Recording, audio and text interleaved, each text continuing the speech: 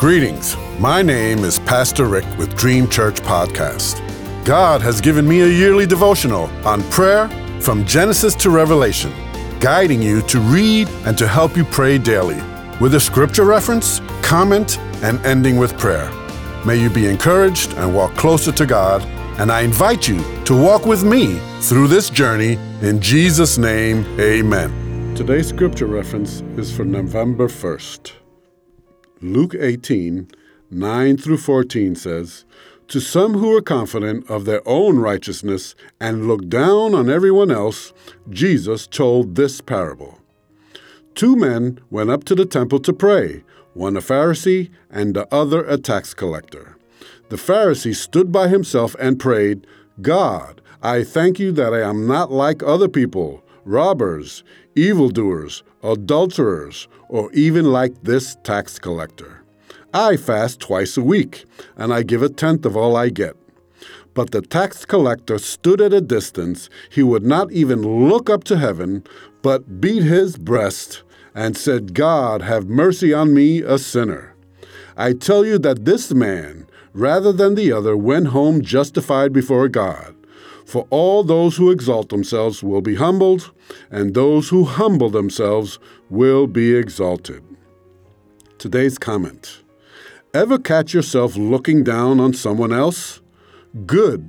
The self-righteous don't even notice it in themselves. We all have to crucify this carnal attitude in ourselves. Notice that the Pharisee did religious things. Being good doesn't get us into heaven. Neither does church attendance. Only what Christ has done for us will, and what he's done in us. We see that one will find favor with God when he acknowledges that he is a sinner. He or she, may I say.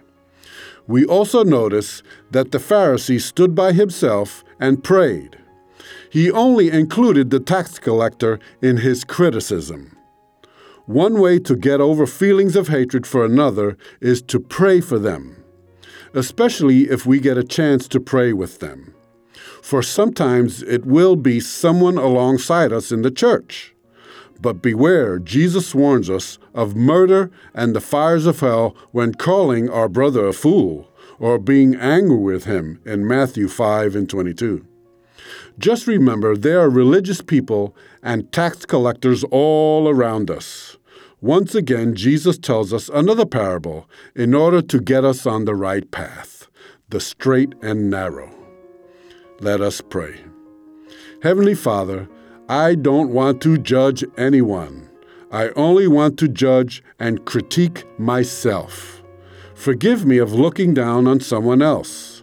Forgive me of any bigotry, racism, or hatred. Search me, O God, and know my heart. Test me and know my anxious thoughts.